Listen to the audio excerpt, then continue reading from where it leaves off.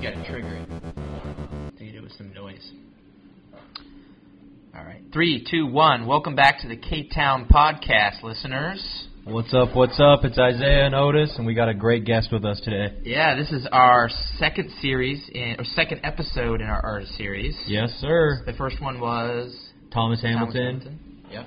Now we got no relation, Matt Hamilton. Welcome to the K-Town podcast, Matt. Thanks, man. I'm excited. It's gonna be fun. Yeah. So maybe we can just start off. This is about your art, and maybe you can just give us some backstory or origin on how you came to be and how your art came to be. I know you probably get that question a lot. I get it every once in a while, but it kind of started off just being dyslexic as hell. Growing up, I had a grandma that was really into art. She was kind of a underground hippie. Born and raised here. I'm seventh generation Ketchikan. It's one of those things, man. And we've all lived out in kind of Ward Cove this whole time, and so it's like, creating stuff out of nothing a lot of the times, and being resourceful with what you have. Yeah, and just kind of being dealt with what you got. But my grandmother was really supportive and really awesome with the art. She wasn't classically trained, or she taught herself all this stuff.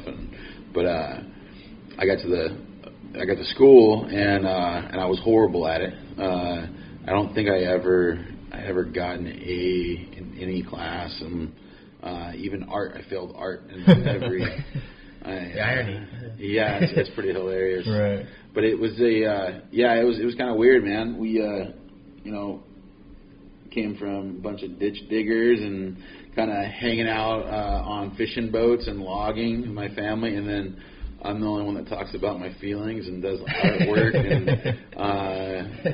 But it's kind of funny, just kind of how it all kind of fell into place, where it was just like I'm so damn stubborn that my and that runs in my family. I was just gonna say, is that inherited? Yeah, 100%. It's like just really stubborn, and so.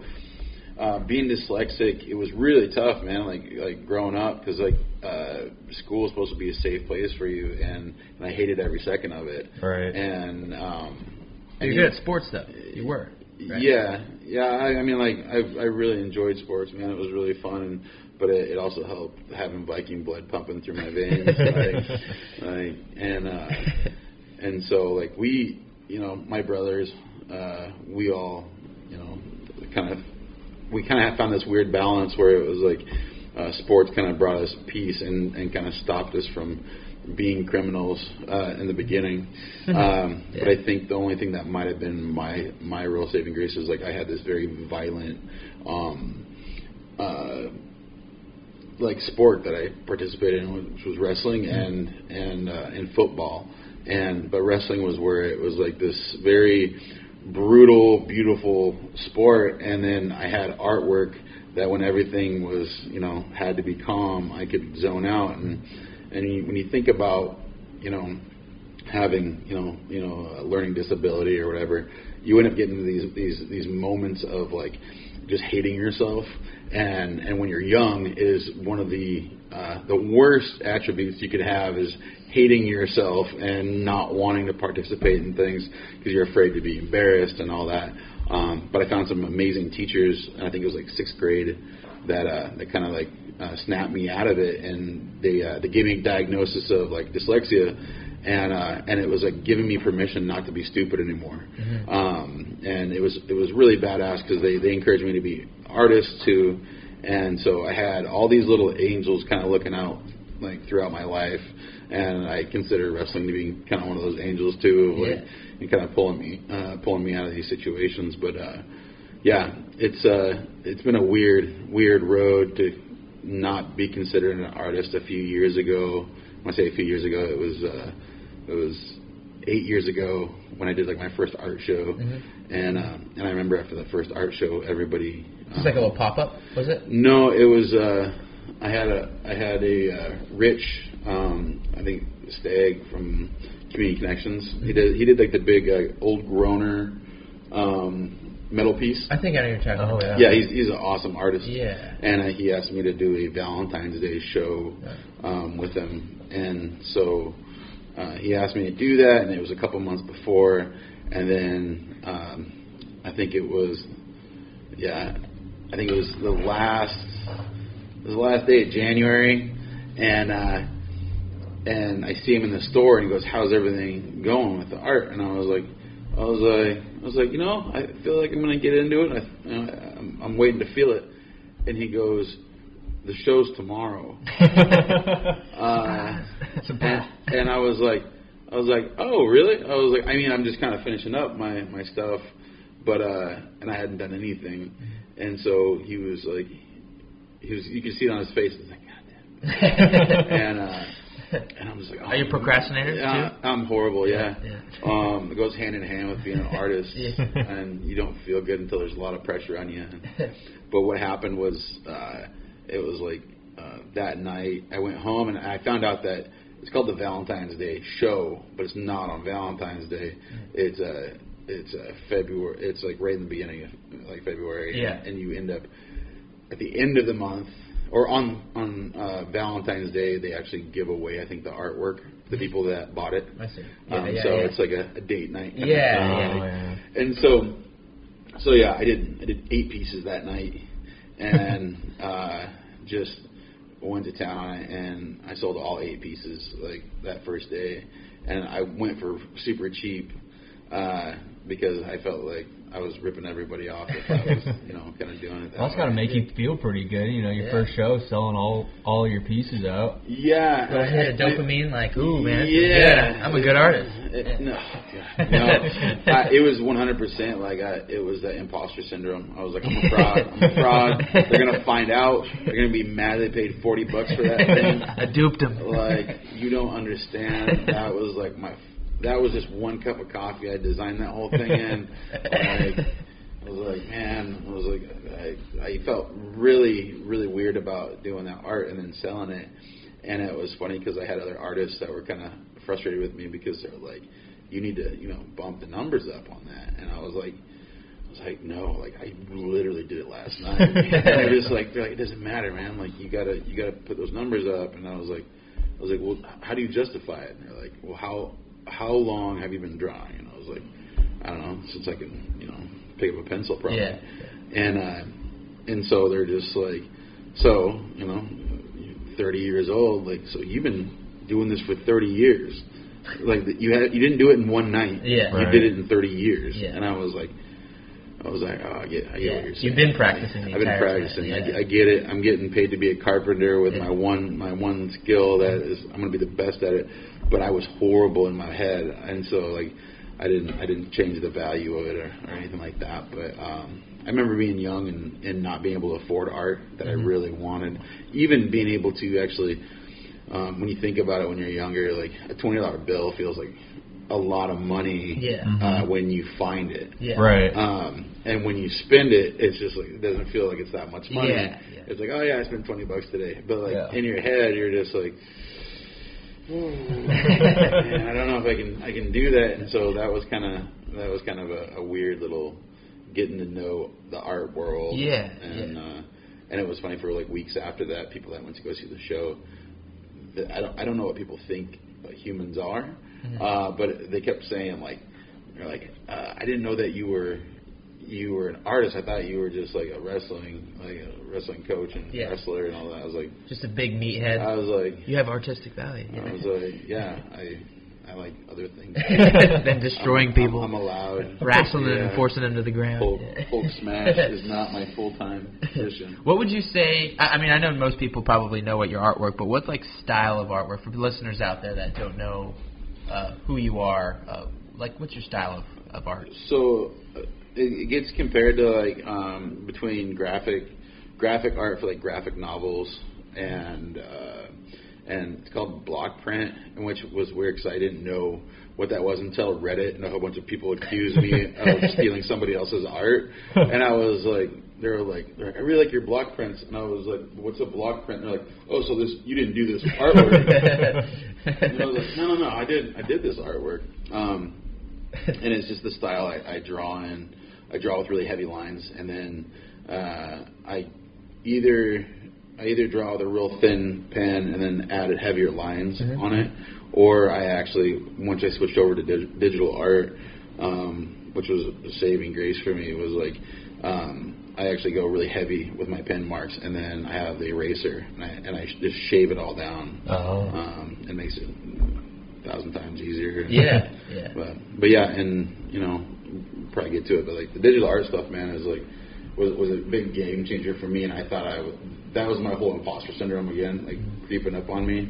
I was a few years into it, and my mom had a broken iPad that was laying around the house, and it had to be like plugged in the whole time, and I didn't want to use it, and she was like, oh, you should play with this thing, and I was like, okay, and so I kind of started messing around with it, and I downloaded an app, and it's the same app I've had ever since I draw on. Were you just drawing on paper before?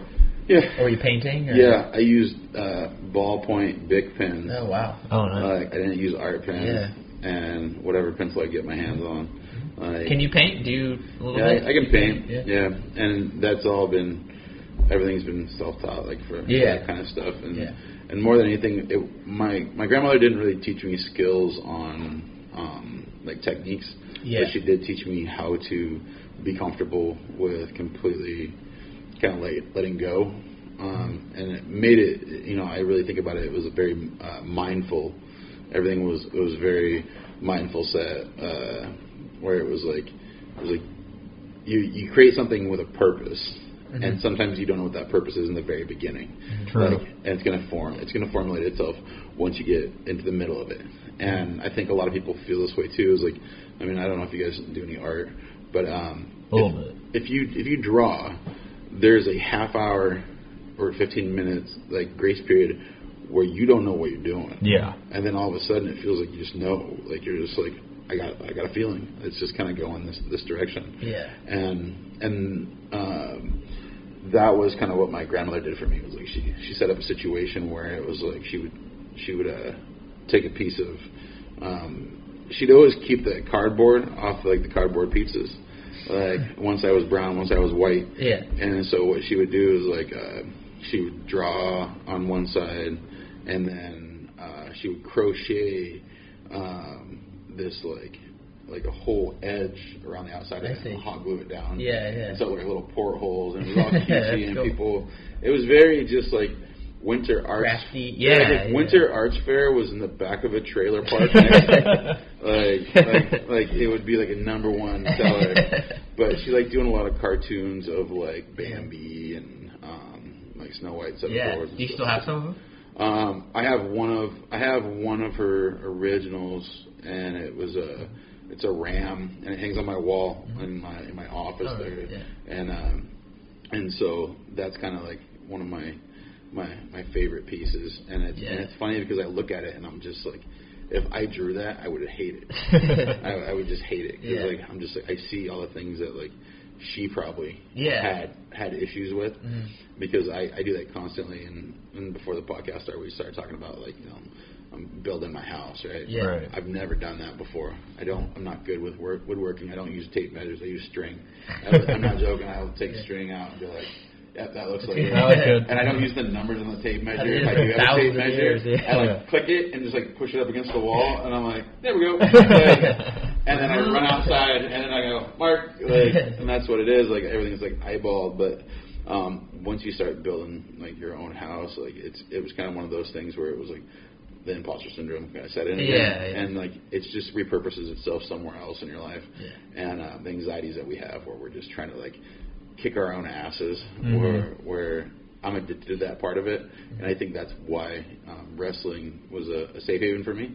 For that was just like it was an ego check every single week, and then on top of that, the art was like brought me that kind of the inner peace, not to Hulk smash every time. Like a yin and yang. Yeah, you found the balance. And I don't know if you've ever met my brother John. I have, So and John, and so John is one of my heroes, man. I love that guy so much. He's but he had a lot of demons. Yeah. And that was one of his things, was like his outlet was to destroy. Yeah. It was like anything and everything. It was hard and fast. It was like we're gonna go run through this wall as fast as we can. Yeah. And once sports didn't exist for him, drugs just kind of like took over in his life, and he's such an inspiration to so many other people now, and to me too. But like that was it. He never had the opportunity to have that little piece. Like I can sit here for the next 6 hours and just doodle and keep my mind straight. And I think he would just wind himself up into those points. And I have those same tendencies. I have those addictive personality things where I'm like always trying to like, okay, keep that in check or it's going to get out of control. Yeah. And I think being in this town, it's really easy to have that. Island fever. Yeah. Well, even out of this town too. I mean, when I was in school, you find little quirks or little things that you kind of get into, and you're just kind of like, man, I gotta shake myself out of this. Yeah. And finding that balance, like you said, I mean, that's what if you can. I felt like if I would have had somebody tell me the things that you're telling me right now at the age of 16, I think I'd be a lot better off. Where I'm 24 now, and I just feel like I'd be a lot better off. And so there's finding that balance is. I think it's one of those things that's just really tough to figure it out in the time being. But, seeing you and hearing your stories, it's all in hindsight, of course. But, it's once you get through it, you'll be like, wow. It makes sense. Yeah. When I graduated college and I came back, I almost had like this loss syndrome. I feel like what's next? Like, what am I doing? And seeing people like in their 30s, like actually doing stuff and having careers and enjoying themselves, like I can I want to copy what they're doing, and I can actually live here. This is not a crappy place to live. There's actually normal people that live here. It's not this dreaded place that we're always avoiding. Right. And so it is trying to find a purpose here and like some balance in your life other than like drinking or doing drugs. Yeah. Yeah, and it's I've created all these little escapes for me all over my life, and it's just like. I think those supplement all the things I probably would be doing if I didn't have good people around me and all that. I talk about it all the time. There's I had all those angels kind of looking out for me, all those scenarios that were set up, and I think it's a struggle for people nowadays to acknowledge the struggle and what brought them to that point, and acknowledge the people that actually helped them, good or bad. There's people that inspired me through pure hatred of like I'm gonna prove you wrong. Yeah. I'm gonna make you regret that. And those are those things. Is like there's some people that on the other side of the fence that like they hear that person say that and they take their word because they see that they're 30 years old or they're older, and they bow down to that, and they just go like, well, they must have their shit together. They're they're this age. And I remember when I was in my teens, I was like, I can't be much more different when I'm in my 20s. And I really wasn't too much except more anxiety. Yeah. That's where you build your anxiety. Mm-hmm. You start building your anxiety a lot in those 20s. And then in your 30s, you start to let go of some of that, and that's only if you are acknowledging it. And when you're not acknowledging it, is the worst fucking thing. Why do you think that is in your 30s? You just kind of because I've had a lot of 30-years like you know what happens? You realize that nobody has this figured out. Yeah. You realize that nobody's in control, like, and you're along for the ride. Yeah. And there's I want to say it was like I think it might have been Helio Gracie was like said that like we'll never be able to tame the ocean, but we can learn to surf. Yeah, true. And that was one of those things that like it really that spoke to me when I first heard that. I was like I'm never gonna be able to destroy this thing, but you can look badass riding it. Mm-hmm. Right. Like and that's what life really is like you kind of start looking at it from all these different perspectives of like who's trying to tear me down. Yeah. And then you have to ask yourself why. Why are they trying to tear me down? And it was like, because it's a lot easier to make you feel like shit and be on the same level as them. And they might have a nice car. Mm-hmm. They might have just bought a brand new nice car. And that might be the only thing they have over you. Yeah. And that's the only thing. And if they take you down that little peg, then all of a sudden it's like an even score now. Yeah. It's just like I'm starting a podcast and I'm feeling really good and I have all these people around me and they're just like, you know how many podcasts fail? Yeah. You're just like, but if you love those things that you're doing, you can always have those moments, those little wins that are going to be worth it in the end. Yeah. And there's too many people out there that are looking for the payday, where it's like, you know, that's what I love about like the internet right now is like there's people out there doing shit that like it's not going to catch on, and they're going to be 10 years into it, and all of a sudden one day it's going to catch on fire. Like podcast. Yeah. and it's crazy. I think it was like oh god, I think it was George Carlin said that if you're friends with a group of people long enough, you'll eventually become a band. You'll eventually try to start a band, and I think that's the way podcasting is now. If you're friends with people long enough, eventually you're going to start something that's going to start a discussion. Yeah, when we started this, and I was like, oh, we might have one person listening, we might have zero, but it's like, oh, we get together and bullshit, and like, I don't care if no one listens. It's a good out for us. Right. You know? Well, like, I think I got onto this at an early age, but like when MySpace. When, I remember MySpace. When MySpace came out, I watched some ugly situations like pan out, and like I was kind of a stalker in the beginning, where you just kind of like you're looking at everybody and seeing what they can offer. Like you're like, oh man, there's people just trying to hook up, and there's people that are just like are there just to show that they are the victim. Yeah, and I learned that. You know, I was in my 20s when I saw that. That's the dynamic of social media. And I was like, I don't like this. And then I was like, I'm now. This is my marketing platform. This is who I am. If you go back to my MySpace, if you look me up on my MySpace, which still exists, you'll look it up and you'll look at it, and it's the same over the years as I do now. The real question is, what was your song when you clicked on your MySpace? Do you remember? There was a lineup, wasn't there? You could have like 5 songs, maybe. Have a whole playlist. And your background filter or whatever. So the songs I had were Matt the Electrician. And Bob Schneider. And Todd Snyder. And I didn't have any of the popular, like the real popular guys at that time, but that was where I found that love of like that music. That's how I found Matt. And was on MySpace, and people don't realize it, but that was created for bands. And to really be for seen. music. And so it was just kind of a weird thing, and then transitioning over to Facebook, I remember my friend Amy Scholl going like, "You would do fantastic on Facebook." And I was like.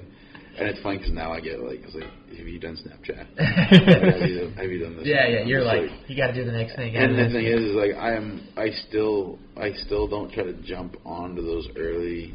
He's still not on Twitter though. Oh, that's right. Are you? Or are you incognito? Yeah, I try staying off of it, man. That is addicting. Some of the ugliest situations I've seen play out. Oh yeah. On the contrary, there's some hilarious things on there. Some good content produced. Usually have myself a nice laugh before I fall asleep. Well, you know, everybody talks about like the whole algorithm, and everybody is catering to you and trying to make you feel a certain way. And I posted a thing the other day. It was a piece of artwork that I did, and it was a lady that's looking at her phone, and there's chains actually like coming out of her eyes. And it's like locked into this phone, and the first evolution of that was actually a guy holding that. And if you go back and look at the artwork itself, the hand I didn't change, and if you look at it, it's kind of still a manly hand. And so it was this lady.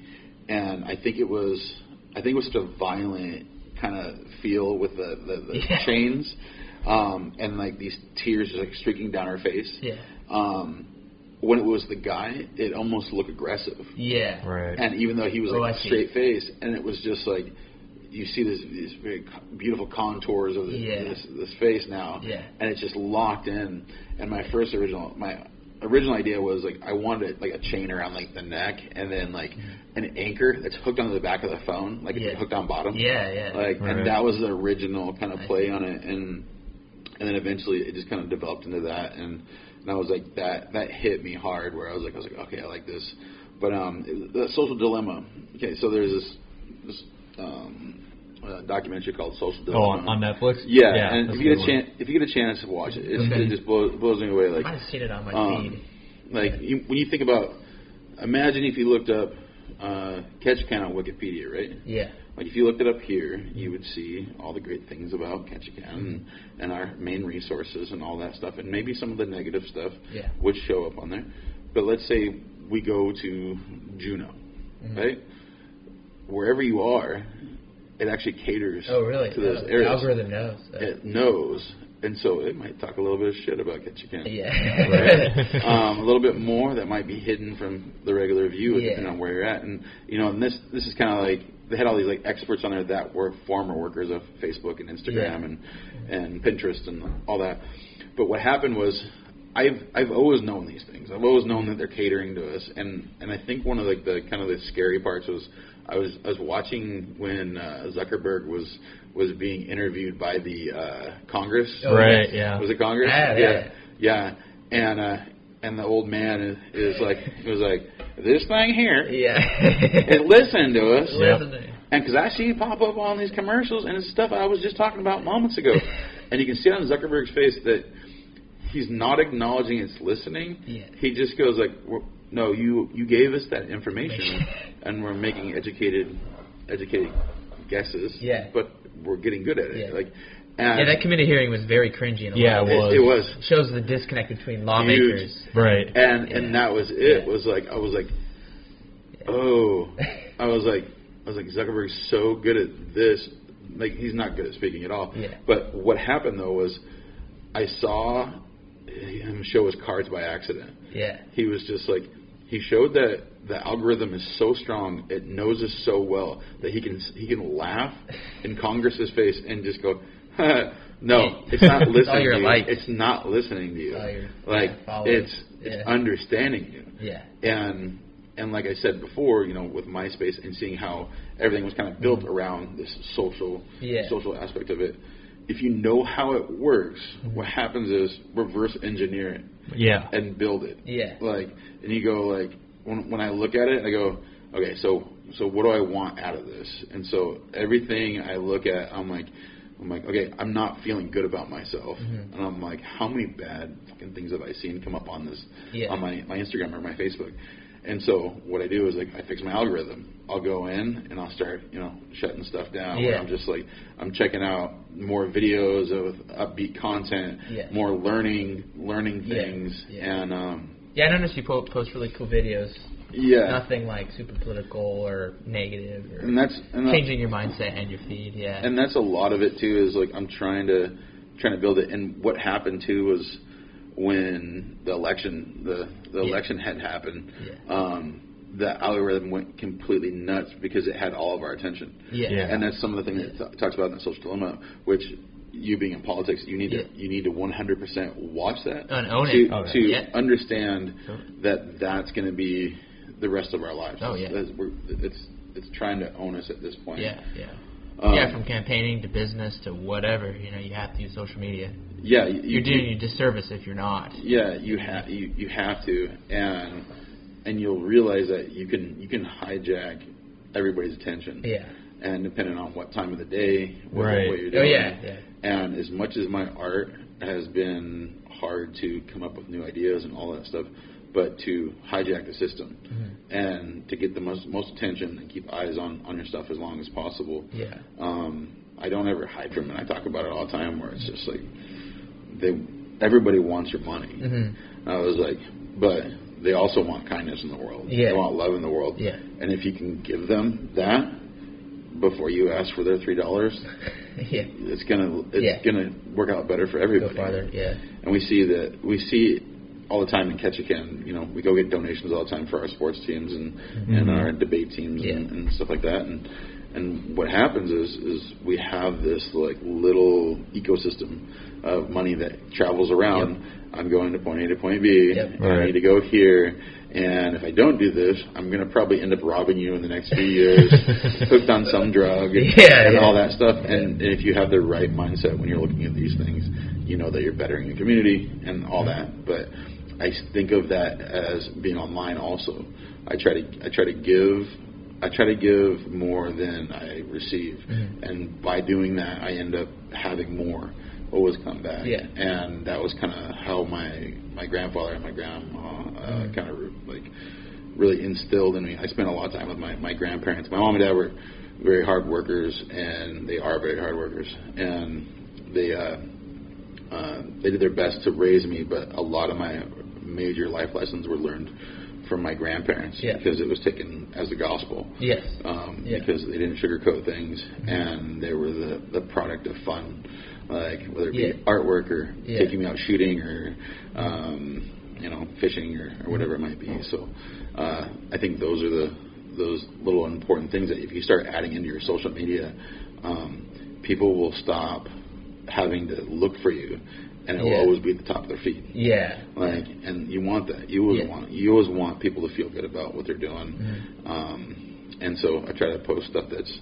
Alaskan. I try to research stuff that doesn't seem right, and I have a rule that if I'm going to disagree with something and be pissed off about it, I don't write it down. I make a video of it.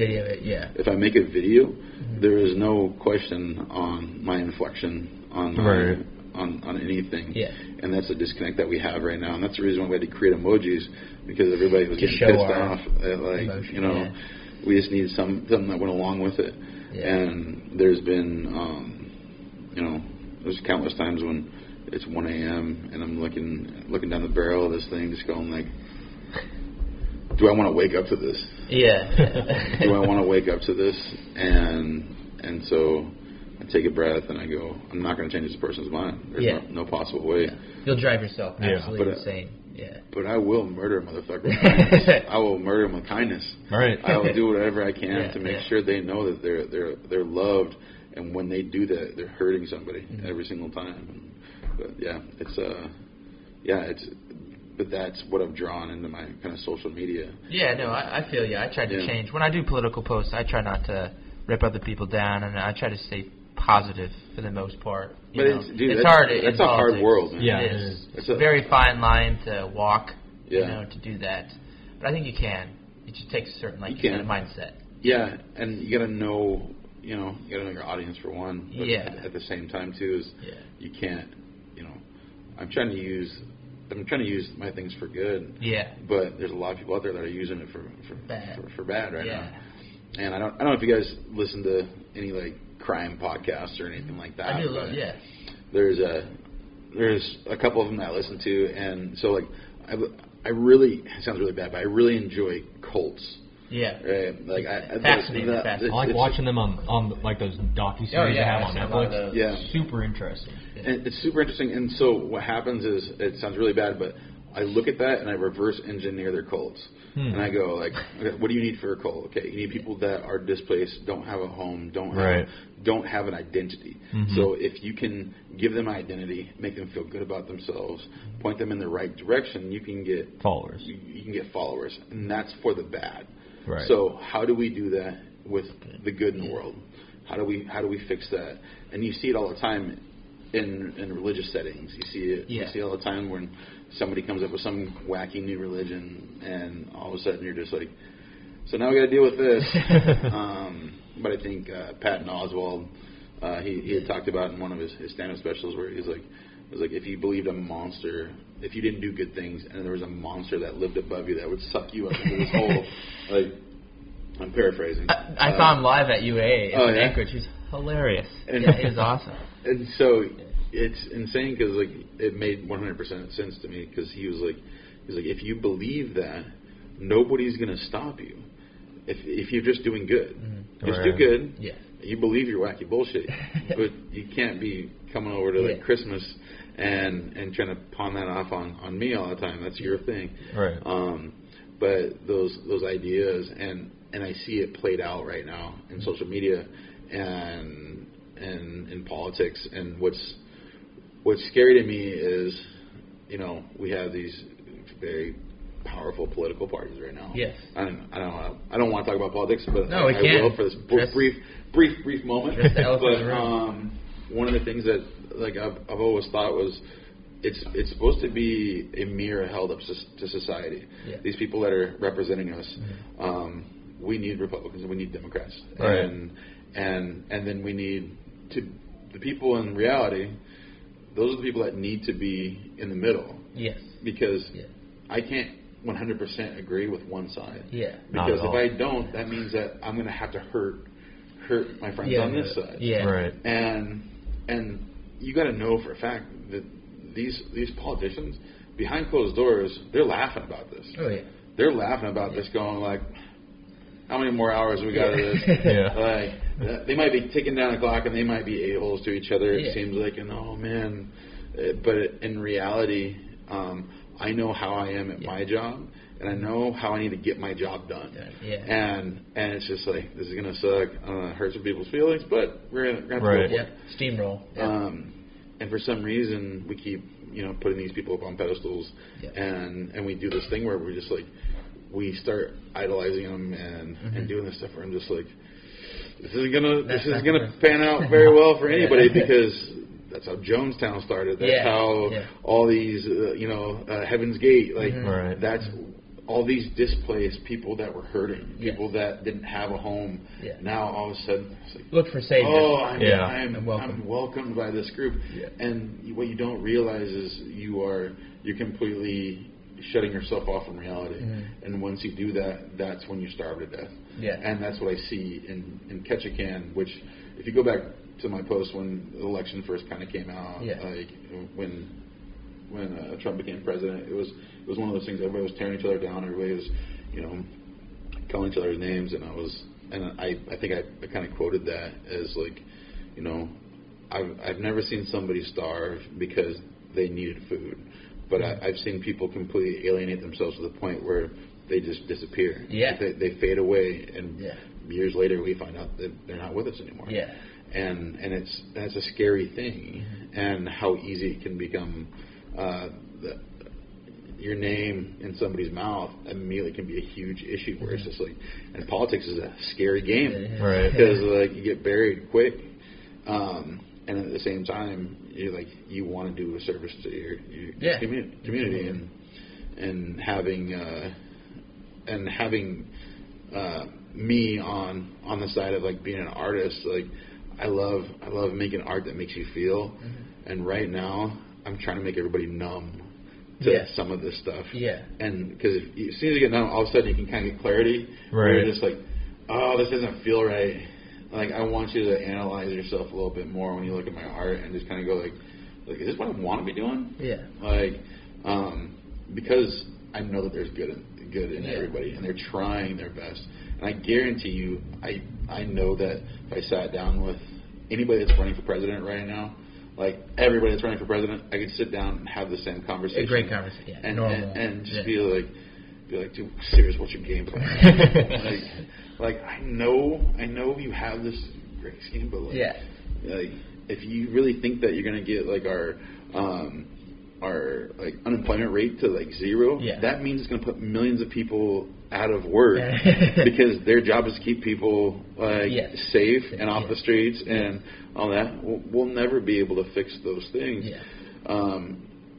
unless we have these like mindsets of just like some people are just going to have these struggles and it's almost like triage where you're just like, I can help this person, I can get them back onto their feet. There's some people that are just like, I don't know how much I can help them. If I have to spend more time on it, maybe I get a team wrapped around them, and then there's the people that you make comfortable till they pass on, and that's the hard part. Is like seeing those people where you're just like, you see it in this town all the time, where you have those people that have alienated themselves, put themselves in a box, whether it be mental illness or substance abuse mixed with that, and you just look at it and you're just like, or even like social issues, like you're just like you're willing to you're willing to die on that hill, and it's just like, buddy, like, you got to be careful of that. Yeah. No, I think making art though, don't you think that's kind of like a community service? I mean, I just look at when you export it out. I mean, people can see what Ketchikan looks like and the puns and the things that we do here. I mean, a lot of your artwork I think reflects that, much like Rachel and people like that. You can export that, and I think that's a huge community service in a way, if that makes sense. To get about Ketchikan. Well, there's a piece of art that came out during like I think it was a propaganda poster, and it was during World War II, and it said I want to say you spoke or and it was a picture of a guy that was like reaching out. His hand is coming out of the ocean, and there's a battleship that's sinking, and there's like smoke, right? And I looked at that, and I was like, holy shit, that's intense, man. Yeah. And it was like you spoke, and it was like you weren't supposed to talk about where you were at, what you were doing. Lip sync shit. It was that whole play on that, right? And so I looked at that, and I was just like, you know, when you have those uppity, like artsy people, and you're just like, so this really makes me feel like I'm in a blue period of my life, and all that. That was a moment for me where I looked at it and I was like, why do I feel this way? And, you know, talking about like good advice you get from people, that was one of the best pieces of advice I got from my buddy Dave Smith. We can have him on the podcast, actually. He's awesome. Yeah, we can have him on. And it's one of those things too. Where he's like, where are people trying to make you feel? Right. If they're trying to make you feel bad, if they're trying to make you feel good, there's a reason behind it. So look into it. And so when I saw that poster, I was like, I didn't care about propaganda. I didn't care about World War II or anything. When I saw that poster, I immediately got interested in the old propaganda posters. I was like, what are they trying to make people feel? Like, what are they trying to get at? And they're very successful at doing it. They're easy.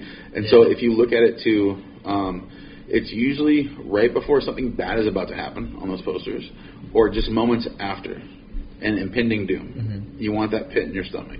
And so when you look at artwork, you have to ask yourself, like, what are they asking of me? What do they want from me?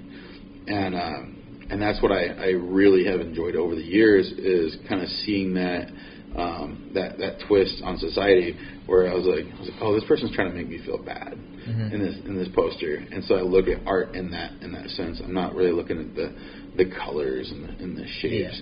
I was like, I focus on me. That's it. And I was just like, because art is for you. Right. It's not for anybody else.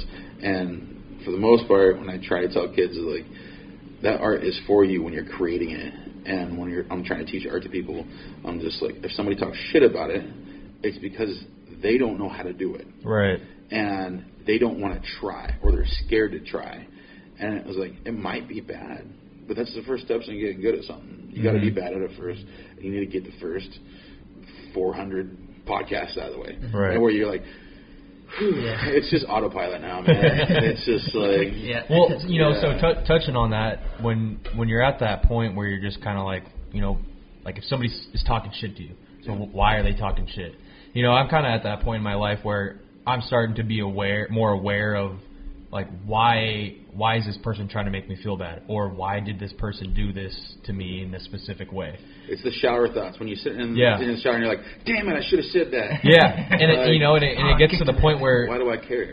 Exactly, and at some point, and for me, it almost consumes me sometimes. Yeah. Where I'm just like, you know, like, it really bugs me that somebody said this to me while I was walking by. You know, that's just an example, but...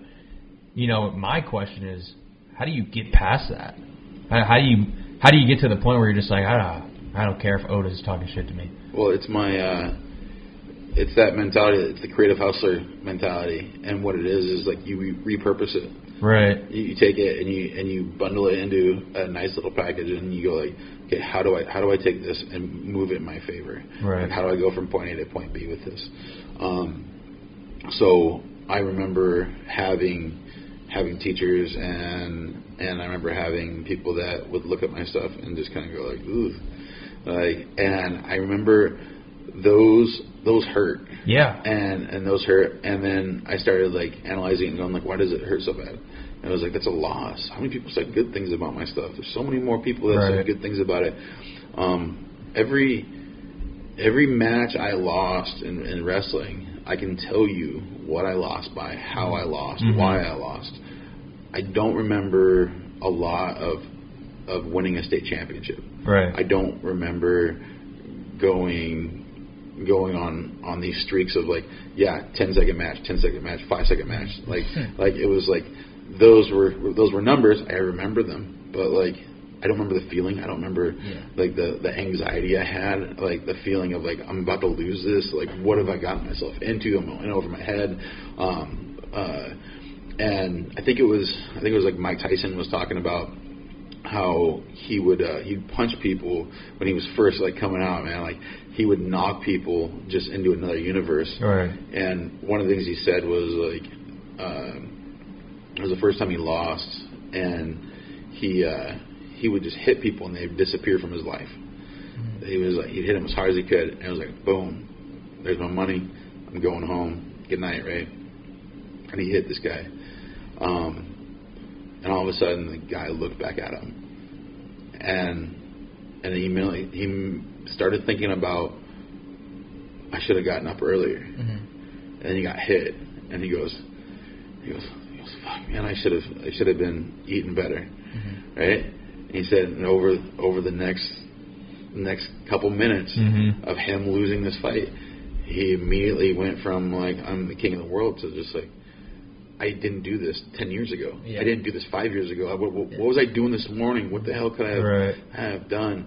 And so you have a game plan until you get punched in the face, and then all of a sudden it's just like okay, we got to try something else. Right. Change course. And like you just have to use what you have at the time. And I'm not a tiny guy at all. And being a fat kid mm-hmm. Right out of the gates, that isn't great for social status.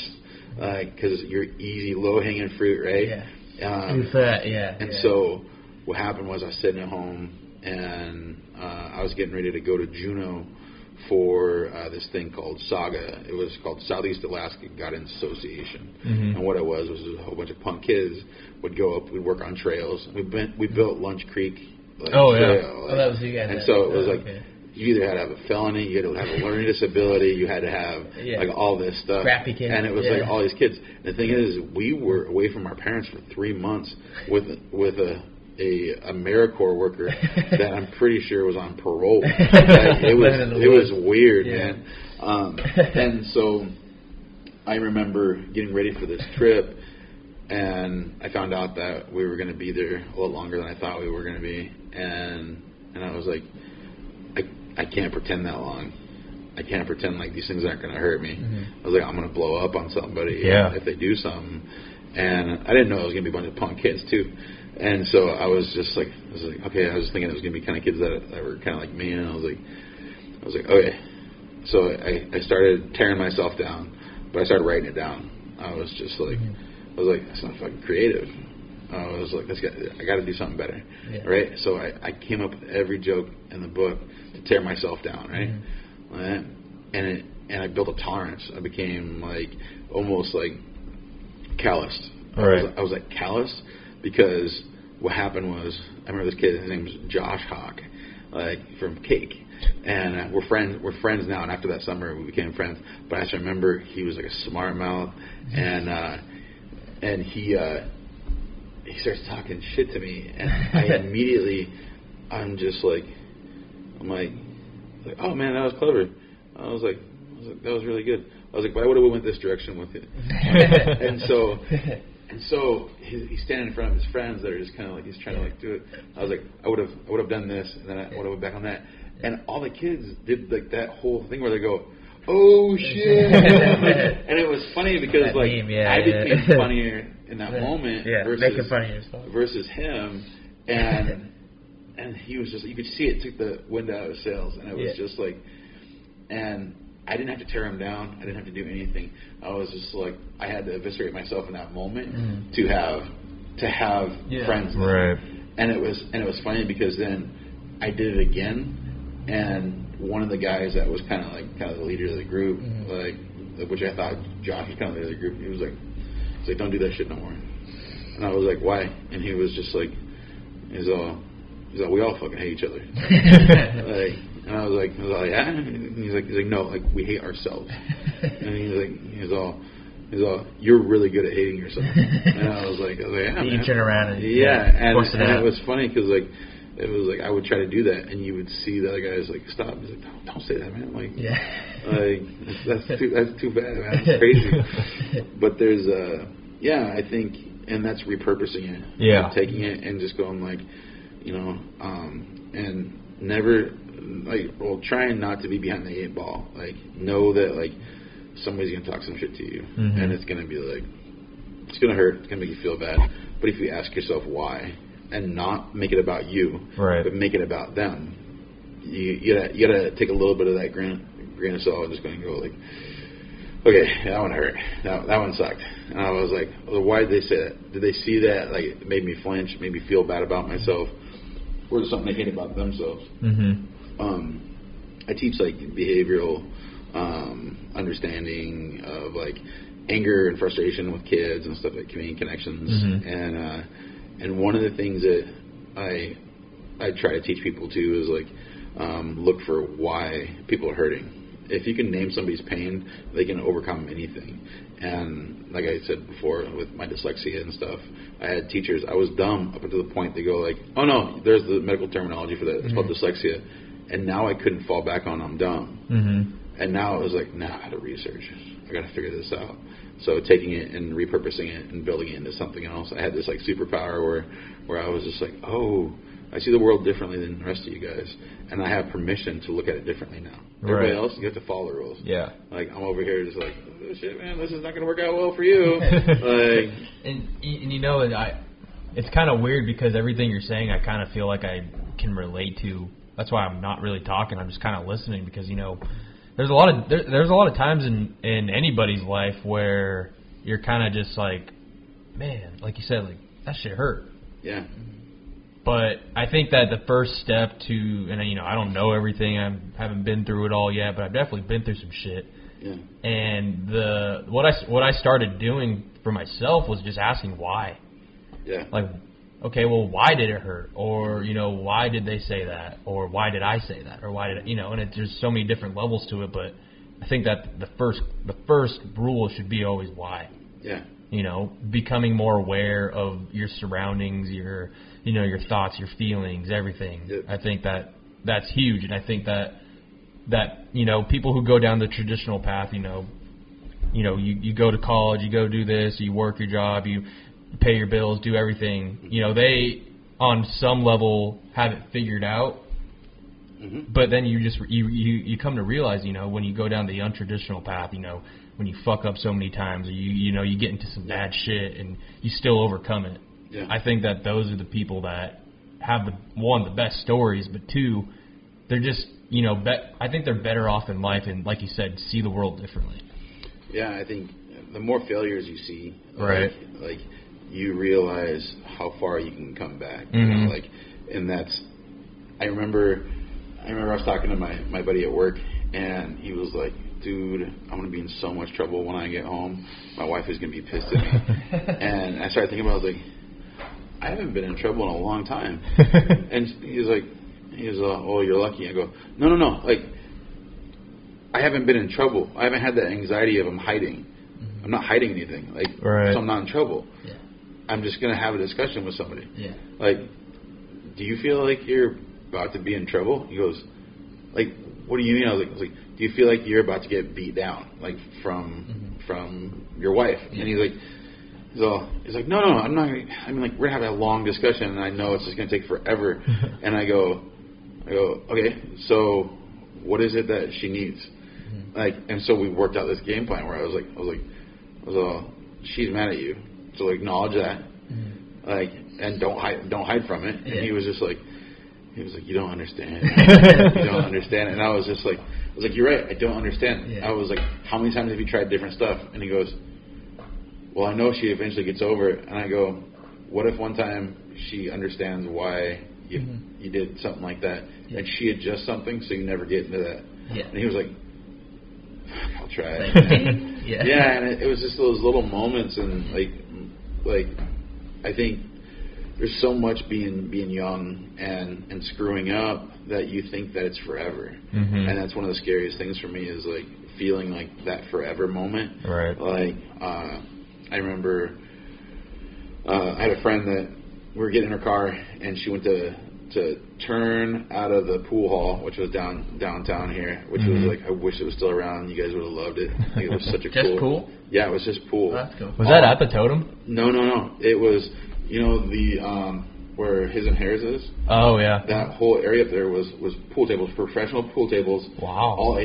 All ages, but it was like supervised, like it was like teenagers. Yeah. You weren't allowed to be a dipshit. You weren't like, and it was just for pool. And Les Schwab would he was running that place. But I remember we pulled out of the parking lot one time, and my friend she hit this car in the corner of this car, and she was like, "My fucking life's over," and she started crying, and I was just like, I was like, okay, and she had a really nice car compared to mine. I had a minivan, so it was just like, I was like, oh man, I was like, I feel so bad, and I felt that loss with her for that moment. And Les comes out and he goes, "What's going on?" And she's like, "I just hit this car," and he goes, "Well, go inside, find out whose car you hit. Don't leave a note because you're going to be wondering about it all night. Yeah, like just go in." And just say, "Hey, I dinged your car. Write all your information out first before you do that."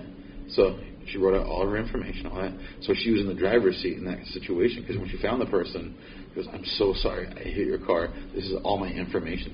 So we had to wait for that person to give all their information, and they were actually really cool about it. And they were just like, they're like, "It's no big deal. It's just a car. Like, it's a car. Like it's fine, like that." And you could see her still have that anxiety, and Les was like, "Now what?" Yeah. She's like, "I gotta tell my parents now." She's like, "I don't know how to do that right now." He goes, "What time are you going home tonight?" I'm like, "Well, I'm supposed to be back before midnight." And he goes, "Okay, go home at 11 o'clock." And he's like, "But until 11 o'clock, this didn't happen." And I was just like, oh man, he's like, well, you might, if you get grounded over this, your parents are assholes. Yeah. Like, everybody's gonna make mistakes. Like, it would have been different if you were doing 100 miles an hour and you hit it. It's like, you want to be treated the way your parents are going to be treated in this situation, right? And I was like, dude, man, Les, man, he's got these like little things, and I just remember having that moment where it was like, when I screw up, it was just like, I want to be in the driver's seat. I screwed up, I want to be in the driver's seat. Yeah. Like, and what happened was I was complacent. I did something stupid, and that's what got me into this in the first place. So now it's time for me to take control. Yeah. Like, and after that, it was like game on, where it was like, okay, I don't want to be caught off guard on this. Yeah. And so I think that's why I didn't feel like I was in trouble anymore. It was just, I wasn't reacting to everybody else. It was being proactive and trying to feed the good wolf in that situation. Right. And, like, trying to be positive and go like, that fucking sucks. That was horrible. Kind of like taking it by the balls or taking it by the horn and just riding it. And it overcoming challenges. Yeah. And that was as simple as like I said, was like you need to put it in their court. Like, if they're going to be mad and all that stuff, they're going to have to be mad while they're writing the paper, writing all their information down. So you need to be calm, go sit in your car, write it all down, and be very clear and precise. And then you're going to be polite and nice when you go talk to them. And I was just like I wonder how this is going to work out. And as soon as it went, I was like, oh damn, this is great. I was like, I love this. And I was like, sorry about the car, but I mean, like, this is fantastic. Those little lessons, man. Like, and that all kind of wraps up into like, not feeling like shit about somebody else saying something. And I was talking about like the community connections, understanding behavior, right? Like, and understanding people, like, why they're in crisis. And as soon as you name their pain, a lot of times you can overcome your pain. But more than anything, if you can make somebody else say their pain, have them have the realization, then you empower them to fix it. Like, it's that whole teach a man to fish, give a man a fish kind of situation. If you teach a person how to heal, like, over a situation, then what happens is that empowers them to hopefully heal themselves a little bit more every time they do get in their situation, so they don't feel like they're in trouble all the time. And some of the little things that I try to teach people, like when they're working with kids, is like they're like, yeah, they just blew up out of nowhere. And I was like, they didn't. There was something. There was an on-setting. There was a setting event that happened that you might not have seen. Yeah. And it's your job to find out now. You got to be Dr. House. You got to find the hidden numbers there. And I said one of the best ways to train yourself is go watch your favorite movie. Like go home and watch your favorite movie, and then ask yourself why all the way through. Like, why did they introduce this character? Oh, because this is going to have... So you already know the end of the story because you've watched the movie a million times. Yeah. But then you're going to ask yourself when you watch The Goonies, it was like, well, what was the symbolism behind this or that? And like you have these moments where you kind of look at it from a whole different light when you start asking yourself why instead of just going along for the ride. Once you're not going along for the ride, all of a sudden you start seeing trees and streams and shit that you just would never see on that ride. And so... for like Community Connections, trying to help people understand that and see that, I do the same thing with my art, where I'm trying to get you to slow down and just take that little bit of reality and just integrate it into your life and try to make you feel better about it. And I've had so many interesting, fun people in my life that have kind of like come through that have just, changed my life for the better. But it was setting events that I had those angels that were looking out for me, those situations where people had those moments where they talked and were like, go home and enjoy yourself, pretend like it didn't happen. Yeah. Like at 11 o'clock, it exists. Yeah. And I was like, oh, okay, I got it. Now, you're going to be in trouble no matter what. Right. But yeah, I think it's just one of those things. Like, because she's like, I think one of my favorite things was like, Les was like, if you call and say you're in a car accident right now, your night's over. And he's like, because they're going to assume the worst, and you're going to be downplaying it, but when you're face-to-face with the person and you say it, it's going to be a lot better. And so, When did you realize you think your artwork, started to gain traction? Was it, seeing people walking around with a shirt on, or... I know you're the type of guy not to get off on that kind of stuff, but... because you're pretty humble, but, when did you... I mean, you had to know... I think everybody's a fucking liar, for one. Everybody's... You gotta feed your ego, man. And is that selfish to do, though? No, because what happens is, if you control it, you put it on a healthy diet, and you expose yourself to situations that are going to make people say, what was that about? Right. That's what you need. You need to have that little ego check all the time.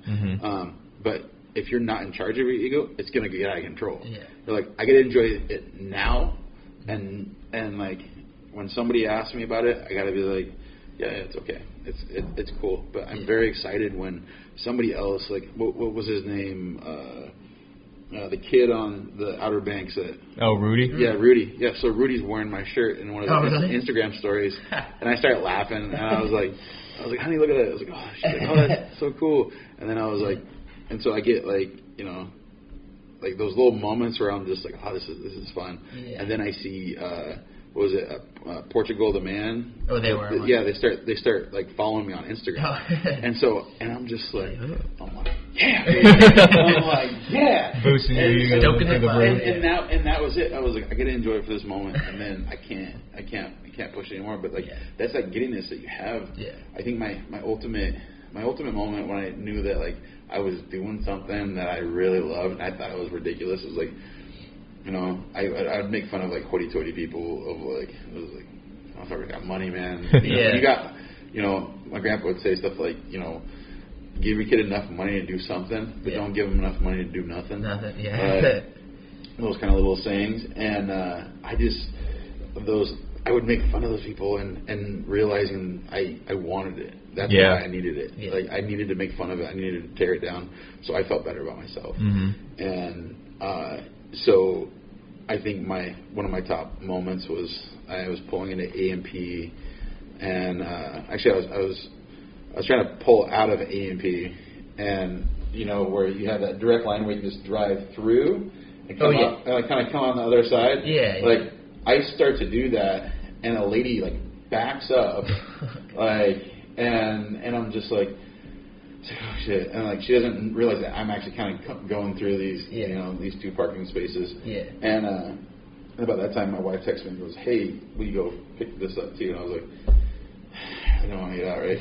And so this lady is staring at me, "Are you moving? What are you doing?" And I'm just like, So I put it in park, Yeah. and I'm just like, I'm not gonna walk on this thing. It's gonna suck, right? Yeah. And so I'm just gonna wait for her to get out. So she goes in first, and then like she walks by and she flips me off, and she's wearing one of my shirts, right?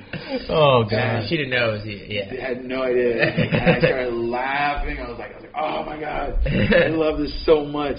And it was just one of those things that was like, it was a reality check for me, but at the same time, it was just like, I get geeked out about it, and I think, you know, when we think about like, you know, I don't know how Ray feels about his artwork, but it truly is. It's like it's my zen, my little zen moment. Yeah. And I get in and I get out, like, and I try not to spend too much time on it because I'll tear it apart. Yeah. Just like, you know, when I talk about like my ego and all that stuff, if I spend too much time on it, it'll just consume me. Social media, all those things. You spend too much time focused on it, it's just going to eventually, you'll eviscerate it, you'll destroy it. I think you might be also in a position to, like, the way I look at it in politics is like bring people up that you know will do good, or bring up artists that, you know, younger people, like, you know, Bug or whoever, that have talent, and, like, you know, if they go to you for help or whatever. Well, that's you have a position of authority in a way. Yeah, I mean, like, so what it kind of started off as is like, it was funny. I was just looking at it today. I was moving all my stuff into my new office, and so I'm looking around and I see this business card. And it was a guy that was selling art in Seattle at the market down there, like in Pike's Place. And I saw his artwork, and I was like, "This is amazing." And I came back home, and I was like, "Dude, man, that guy's living the dream. He's like selling his artwork. It's in these plastic sleeves with cardboard backs, and it looks perfect." And I got two of them, and I got one for my friend, and I gave it to him. And he was like, "Dude, this is nice. I like it." And I was like, "Oh, thanks." I was like, "Yeah, I was thinking of you when I bought it." And he goes, "I bought this?" I was like, "Yeah." He's like, "I thought you did it." and I was like, "Oh," and that was my jump off point where I was like, I can do this. Yeah. Like, I can do this now. Like, and it was like getting permission, where it was just like, I thought this guy had it all. Like, just like sitting in Pike's Place Market, slinging artwork, and like, I'm just like, oh man, this guy is, he's like so much better off, like, than I am. Like, I want to be this artist. And then my friend just hits me with this, like, upside the head, just like, oh, you can do better. I thought you did this. Yeah. Like, I was like, oh shit. But it was that jumping off point where I was like, oh man, I can do something with this. And talking about, like, you know, growing into yourself, like, when I was in my teens, I didn't think I was going to be much different in my 20s, and that anxiety sets in. And I think that anxiety is what pushes you to start feeling those, like, I need to have a good job, I need to have a good car, I need to find my wife, I need to find my husband, I need to, you know, have all these, like, these things lined up for me that make me a man or make me a husband or whatever. And in reality, nobody knows what the hell they're doing. Nobody. Like, you know, and if somebody tells you they're mentally ill. like they're mentally ill, because everybody I know that has it figured out eventually breaks. Yeah. Everybody that I see that is like, I got my shit together, you know, and you hide. If you hide from something, it's going to eventually come knocking at your door one day. It's going to punch you in the mouth on your doorstep. And you see it all the time with people that are trying to put on a persona of, like, it was like, I'm flawless. Right. Like, people are waiting. People are waiting. They can set their clocks. It's like, he's got a year. He's got a year holding this stuff up. And it was like, and it was funny because I remember not having the anxiety, like going on that trip up to Juneau with that Saga group, where it was just like, I can't hold this together for a month. I don't know if I can do this. I'm going to snap. I'm like, how do I fix that? And so if you're not analyzing yourself in that way and trying to grow as a person, I think that's one of the most disturbing things about what we're kind of going through as a society. Is like, we're not allowed to be anything else right now. We're forcing ourselves into these boxes of, like, it was like, well, I voted for this person because it's that I have half of their beliefs in mind, and in reality they have two of those beliefs in mind, and they're really hoping that like that can get them by. And it's always a hard thing for me when I see people put themselves into boxes. And I was like, you can be beautiful, you can be a wonderful person, you can just let that shit go. And I see politicians all the time, man, that when they let go of their bullshit, sometimes they become beautiful people, like in those moments. And then I see people that take themselves way too serious, that are just like there's some people I see that I'm pretty sure they wake up and they look in the mirror and they say, what would a man do today? Yeah. Definitely. What would a real man do today? And so what happens is they strap on those work boots because they saw their dad do it. Yeah. They can't wait till 5 o'clock so they can crack that beer on their front porch and wave at people as they drive by. And that's not a bad life if that's what you want. Yeah. But if when your body breaks down and you can't do that job no more, what do you got? What do you got? Yeah. You got that beer still. And you got that porch still. Yeah. You're just gonna be a drunk guy on a porch. I like that. And you see it all the time where you see that a lot here too. Yeah, I personally think so. 100%. That was the hard part of transitioning from being a wrestler, being a very physical person to I blew out my knee in wrestling in college and stuff, and it was just like, oh, this isn't my life. Mm-hmm. I'm not supposed to do this my whole life. Yeah. And then realizing that, and then kind of backtracking and okay, how do I repurpose all this? How do I build it into something that's going to be useful?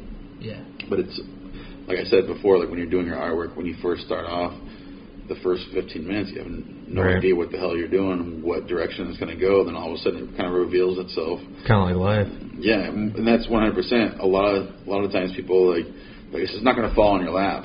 I'm like, but if you have motivation, the stuff will line up. Mm-hmm. And there's I think it was talking about luck, and it was preparation meets timing. That's what luck is.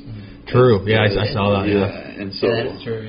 Yeah. So when preparation meets timing, you create a scenario where you catch the ball, or you make that investment that gets you millions of dollars, or whatever. You get that gut feeling isn't a gut feeling because the universe told you to have that. It was because there's stuff that makes you recognize there's a pattern there. There's a pattern there that you believe, you have confidence, and you feel good about it. And I just had to take that plunge and go for it. Mm-hmm. And so, whether your artwork or starting a family or whatever, all those things need to all kind of come together and have that moment. And it always freaks me out in this town where I see people that they decide what they're going to be at 18. Yeah. And definitely. I'm like, oh my God. I'm like, dude, I don't know if you're limiting yourself. You could be beautiful. You could be beautiful.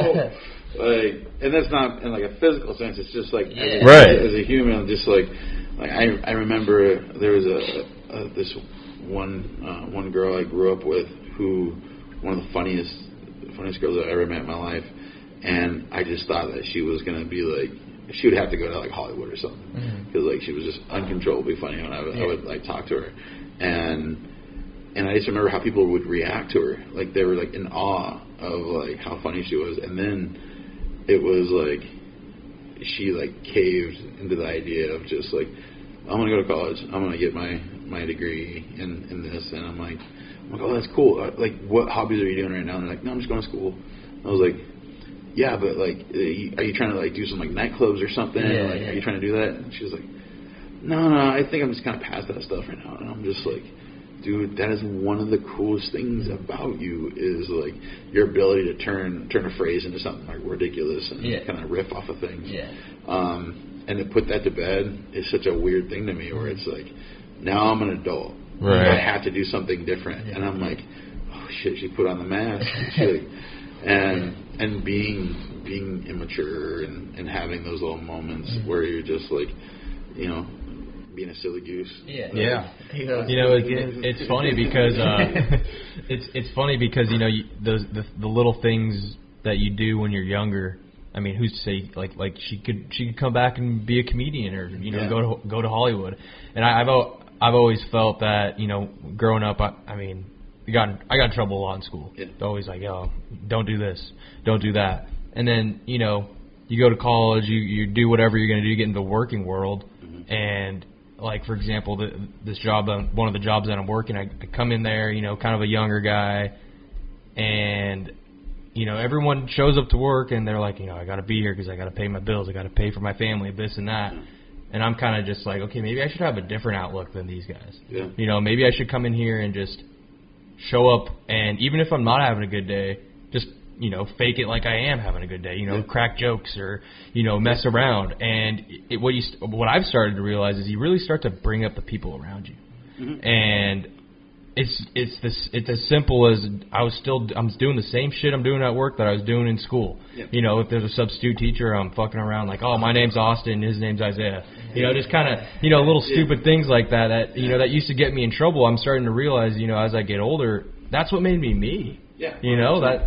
That's me. And people do appreciate people who are genuine and just 100% themselves. And that, I feel like in this last year, that's something that I've really tried to grow upon, is just trying to be who I am and not really care about what people think per se, or just do and that's why I asked you. I'm like, you got to have those little ego boosts for yourself, and I'm like, well, do you find that selfish? And in my opinion, I think you do have to have those ego boosts. You gotta be your biggest fan. You gotta be your own biggest fan. And it's those little things where I used to get in trouble for this shit, and now I'm realizing I need this to survive. Yeah. And it's crazy how in full circle it just comes back around. So there's a character I play when I have to go out in public and talk about art and stuff, and like right now I'm kind of like in between. Like I'm myself as much as I can be in this podcast, but in reality, like all my friends know all these things about me. Right. So I don't have to say them. I don't have to like, You're just you. Talk about it. I'm just me, and so we can sit in silence for an hour or something, and like it's like watch a TV show, and then all of a sudden just start talking. Yeah. But there's just like there's this moment where we got to kind of look and go like, what character are we playing? Yeah. And we got to figure out if we're going to lean into it and if we're not going to lean into it. And for a long time I played that side character that was a dumbass in everybody's life. That was like that was like funny, doing wild shit to try to get people's attention and stuff. And then I remember having a real conversation with somebody that I'd been friends with for years, and it was a life-changing conversation because they stopped me and they said, like, why are you doing that? And I was like, what? And they're like, I didn't know that you actually talk. Like you have a character, but like everything that we talked about today was shit that I only talked about to like my really close friends. Right. And I was like, oh, I got that personality, it kind of vibes with everybody else. And I was like, no, like what you're telling me was like what I needed to hear, but it wasn't sugarcoating it. It was like being brutally honest with what he needed to hear. And so there's this character that I play when I go, so especially if I go to a high school. So I was like in Petersburg and stuff, and I was doing a public speaking thing and talking about art in this art class, and there's this character that I play that's self-deprecating and very, I don't know, I'm a smart ass, and I would play intro music when I walk in,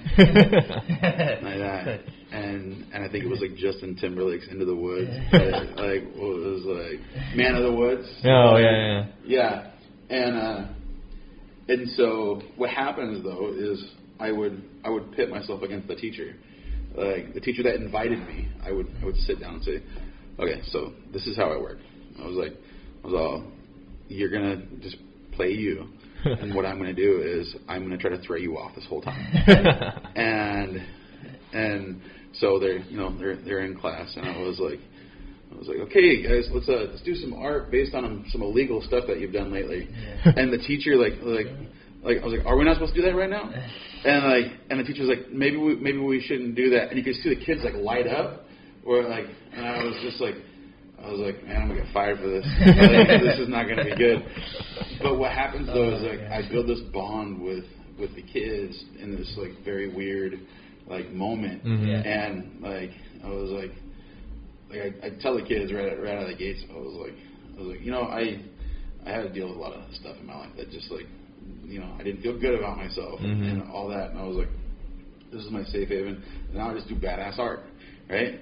But in reality, I cringe when I talk about like I'm doing good stuff, I'm doing all this, because I was telling my buddy Ian this. I don't know if you know Ian Parks. Yeah. Like so. Dripped in art. Yeah. Oh yeah. So when I went to his house because he was selling something on Sale Cycle, and it was funny because it was his new fiance. Right. That actually they were trying to sell these jackets, and I was like, oh, this is a cool jacket. I like this. And she starts talking about art, and I was like, yeah. And she's like, yeah, Ian draws, and he's like, yeah, I draw. And I was like, cool, man. Where's your artwork at? And he was like, it's over in my books. I was like, go grab it. Yeah. So he brings it over, and it's like, I think it was like a LeBron James like drawing he did, and it was just like just beautiful. It was amazing. It was stuff that I wanted to learn how to do like immediately. Where I was like that watercolor like fading in. Yeah. I'm just like, I was like, what the hell are you doing? Yeah. I'm like, what do you like? And I play this character when I need to hype somebody up. I'm like, this pisses me off. I was like, you're hiding this shit from everybody else. Right. I was like, what's going to happen is somebody that actually is halfway decent, that's half your skill, that could be amazing, is going to run into you one of these days, and they're going to find out that you're this closeted artist, and they're never going to think they're going to make it. Right. They're never going to think you're going to make it because you can't even come out and say, oh, this is how good it is. He was like, yeah, I mean, like, it's okay. I was like, dude, get your shit together, man. I was like, I'll help you. Come over to my house. I was like, but I'm sick of you, like, trying to, like, right. how this, and it went from this I get almost aggressive with it, and it's funny because, like, and I was like, you need to be selling your shit now, like, and so when I first started out, there was nobody to hype me. Yeah. I had to do it myself. Yeah. So that was the character I built around it, was to be able to hype myself and know that like I had some worth. Yeah. Too. Yeah. And so when I started, helping other artists out, that's what I did. Was I'd grab them by the scruff of the neck and drag them along with me. And I'm just like, okay, so this is what I do: A, B, and C. Like, if you want to make a deal with these guys, you have to be straightforward. Like don't do this. And I was like, if you need me to talk in the first part of it, let me know. And so all the artists I've kind of like helped bring up all came because I was looking for that person. Yeah. I needed that person. And just like when I was in school, I needed somebody to grab me by the scruff of the neck, drag me through it, in which I had a few people that did that for me. But I think one of my breakthrough moments too was like I finally got the nerve to like, I think I met Ray maybe 20 times in my life before that, and I think every time it was like, just kind of like looked at me and was like, hi, what's your name? And I'm like, hi, my name's Matt Hamilton. Like, it's nice to meet you, sir. Yeah. But after that time, like, I had built up such a tolerance, callous up meeting new people, right, and people that are super successful, and just like realizing that nobody's in control. All of a sudden, it put me in the driver's seat. Yeah. Where I was like, Ray, I got to ask you this question, man. Yeah. So I'm gonna start selling my stuff. Like, I was like, what do you wish you should have done? Yeah. What should have you done right out of the gates? And he's like, one of these days I'm going to teach a class on it. And I was like, what's one thing I can do today that's going to make it easier for me? And he goes, well, I would make a pamphlet. And I was like, beautiful, thank you. That was it. That's all it took. So I went home, spent about 2 days on making a pamphlet, like everything, just like, and it was the 9-0 salmon design. Yeah. And I was just like, I was nervous about it, and I made it look super professional, and so I'm just like, here we go. And the whole Creative Hustler thing was like, I was selling it out of the trunk of my car for a while, and that was the next step, was like to get into a store. I was like, I want to be in a store now. Yeah. Like, And so what happened was I walk into Pacific Pride, and I was like, hey, is the owner here? And they're like, yeah. And I called Dan up, and he's like, oh, what can I do? I was like, well, so this is what I got, man. I was like, here's my pamphlet. I was hoping that maybe, he goes, oh, these are awesome. Yeah, I follow you on Facebook. I'll buy them all. Is that easy? And I was like, did you kind of know him? No, I knew him from a little bit from being around, the stores and stuff, and donating and stuff. But what happened was we had one conversation years ago, where we were just talking about philosophy more than anything else. We weren't even talking about art or anything. But I felt like a click, when we kind of had that moment. But as soon as I showed him the art and the shirts and everything, he bought everything right out of the gates. And I was just like, can you look at the brochure I made? Yeah. And he was like, what? I was like, I worked really hard on it.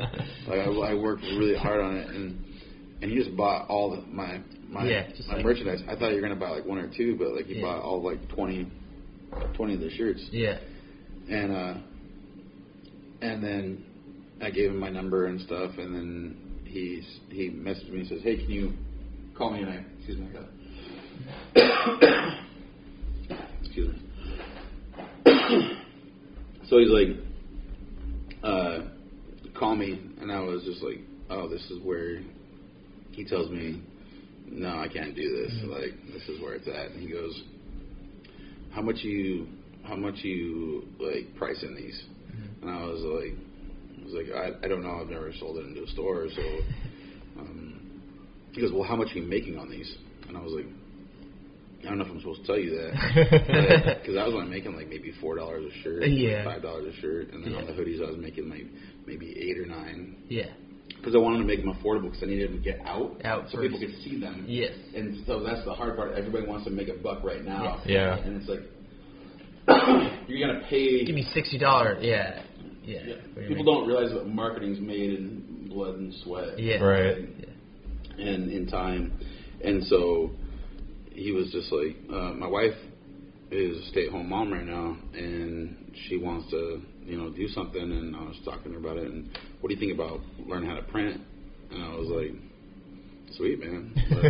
Sign me up. I was like, because I went to everybody in town, I think, at some point, and was like, teach me. I want to learn. I want to know how to do this stuff. And I was like, or you can just be my printer. But nobody wanted to take that on. Yeah. And Dan was immediately let's do it. Yeah, let's do it. Yeah. And I was like okay. And so for that year, I wanted to have an arsenal. Mm-hmm. So I think I did 3 drawings a day for a year. Mm-hmm. And I didn't release anything for a year. Yeah. Oh, wow. So every day it was 1 in the morning, 1 at night, 1 in the morning, 1 at night. Every day for the next year was being released. And it was just Dan was just dude, I can't keep up. What is coming out? I get blindsided by these orders now because people want to do this. And that's what kind of happened was I had to create this game plan.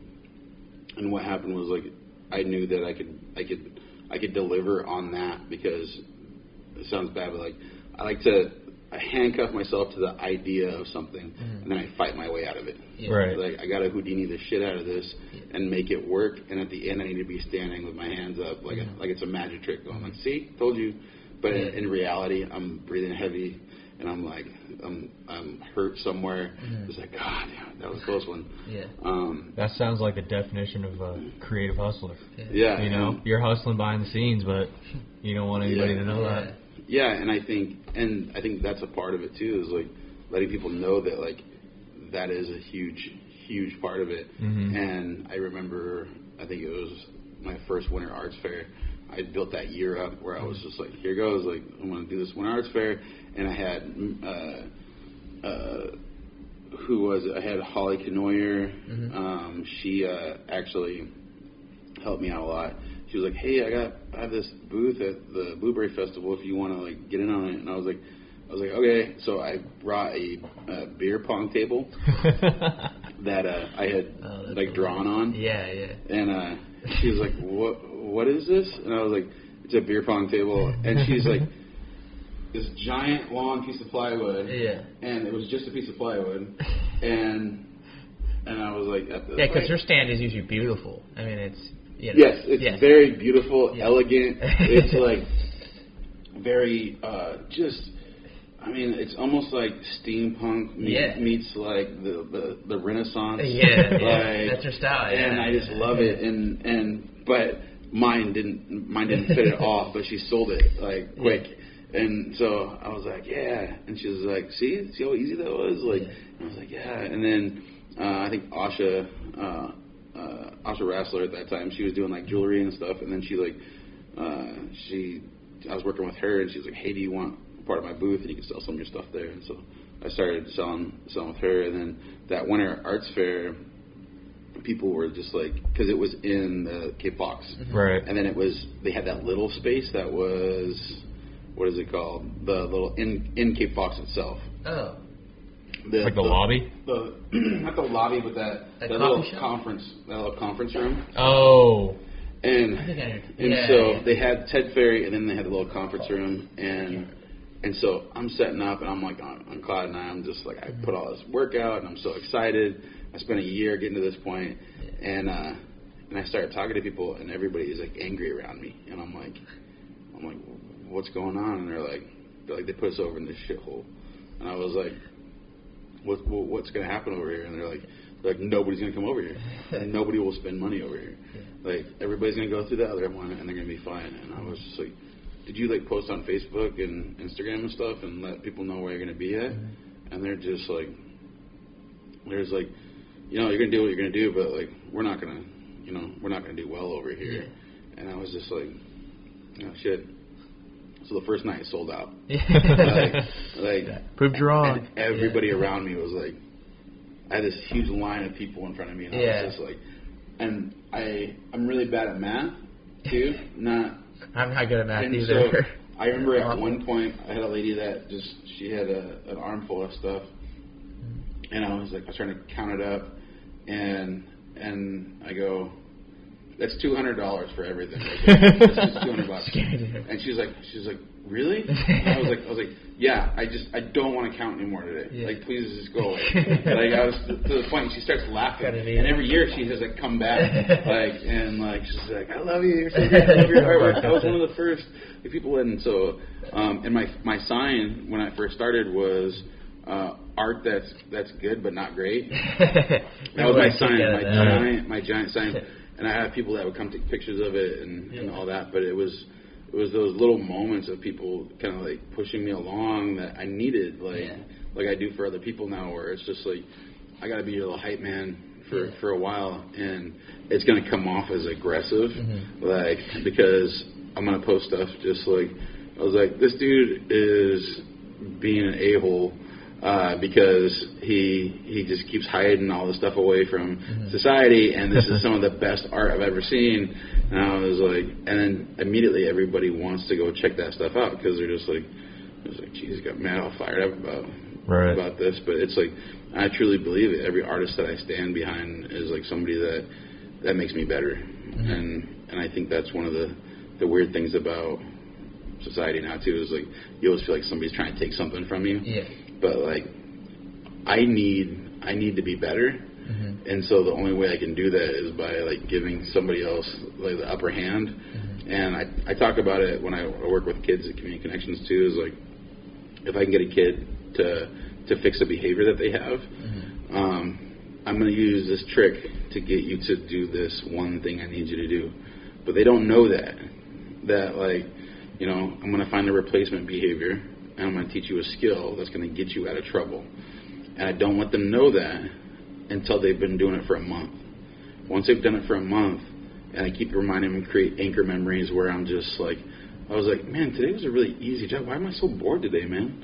And he was like, I don't know. I was like, man, I feel like I used to just like be working circles around this place. And they're just like, well, yeah, I don't have to go to the office so much, so you don't have to walk so much. I was like, dude, you're making me lazy, man. And so, but what happens is after that month or two is up, if I never reveal why they're doing it, like, I have to reveal the trick. Yeah. But I also have to come up with a game plan for part two. because I'm just like, you know what? I started doing this thing with you, and I realized that it worked so well, so I kind of kept doing it. But then you just took off on your own. You started doing it with everybody. And I was just like, I don't know how you feel about that, but like, I kind of feel bad. I feel like I need to tell you that. Yeah. As soon as I reveal the secret, Like, they adapt. Yeah.